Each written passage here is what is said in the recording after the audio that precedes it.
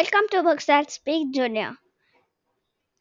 Today we are gonna listen a story. Rabbit becomes a chef. Rabbit becomes a chef. Published by Room to Read. Read by Ovidoshi. Every day I eat only raw carrots. Rabbit said to herself. I'm tired of raw carrots.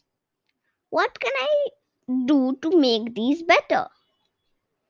That afternoon she went to farmer's house and saw a pot boiling over the fire. Just as she started to have an idea, the farmer's dog came barking after her. Thought Rabbit. What should I do now? Rabbit tried leaving the carrots in the sun.